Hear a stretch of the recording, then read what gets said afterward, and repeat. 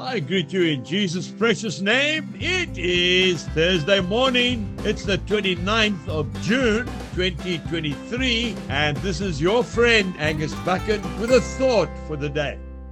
We start off in Psalm 37 and 2 verses 25 and 26. I have been young and now am old, yet I have not seen the righteous forsaken, nor his descendants begging bread. He is ever merciful and lends, and his descendants are blessed.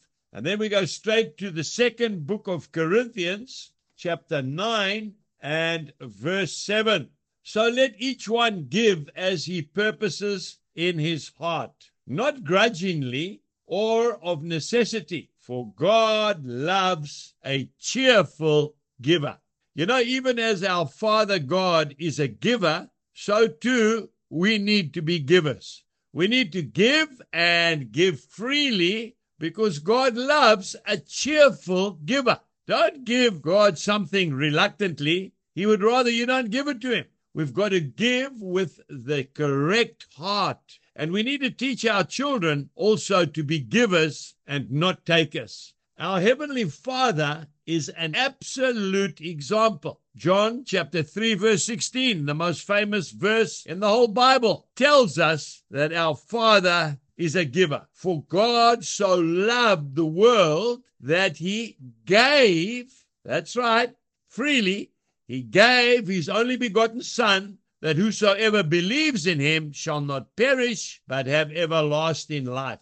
When we give, we must give with the right attitude. We are not giving to an insurance company which says you give so much and we'll pay you back so much. No, we give unconditionally, and we give out of gratitude and thanksgiving for what God has given to you and I.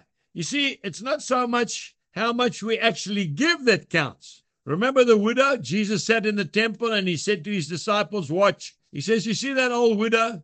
She's put a couple of cents, couple of mites into the collection, but she's given everything that she had. That rich man came with a bag of gold. That's only the surplus of what he owns. It didn't cost him anything. We need to give freely because we love Jesus. Some of my most treasured gifts that I've received and which I cherish have been given to me by little children, by old poor people. One mother showed me something that her little boy had been saving up for months to give to us for the kingdom of God. I can't remember if it was an event, a Mighty Men maybe, or a stadium event, and he came with his cents. It brought me to tears because he gave from a heart of love. Today, give, and God will give back to you, pressed down, shaken together, and running over. Jesus bless you, and have a wonderful day.